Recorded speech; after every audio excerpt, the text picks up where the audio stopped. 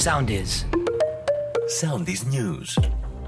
Με τη φράση Κυριακού, στη δημοσιότητα δόθηκε το πόρισμα της Τριμελούς Επιτροπής των Εμπειρογνωμόνων για το δυστύχημα στα Τέμπη, το οποίο στοίχησε τη ζωή σε 57 ανθρώπους. Στο πόρισμα υπάρχει επιμερισμός ευθυνών σε οργανισμούς και πρόσωπα, όπως στον ΟΣΕ, στην ΕργΟΣΕ, στη Ρυθμιστική Αρχή Συγκοινωνιών, στη Hellenic Train, αλλά και στο μοιραίο σταθμάρχη, ο οποίος προφυλακίστηκε μετά το τραγικό δυστύχημα. Έρευνα για τυχόν παραβίαση της νομοθεσίας για την προστασία των προσωπικών δεδομένων της γυναίκας που κατήγγειλε τον Ευρωβουλευτή Αλέξη Γεωργούλη για βιασμό και σωματικές βλάβες ξεκινά η Αρχή Προστασίας Προσωπικών Δεδομένων έπειτα από σχετική καταγγελία. Η υπόθεση Γεωργούλη εξακολουθεί να σκιάζει το πολιτικό σκηνικό, τροφοδοτώντας την κομματική αντιπαράθεση.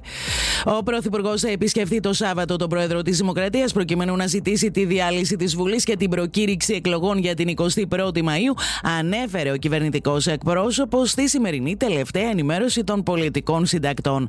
Γνωστοποίησε επίσης ότι παραδίδει το ρόλο του κυβερνητικού εκπροσώπου στον Υπουργό Επικρατείας Άκη Σκέρτσο, καθώς την Κυριακή ξεκινούν οι περιορισμοί που αφορούν στις εμφανίσεις στα μέσα ενημέρωσης των υποψηφίων βουλευτών.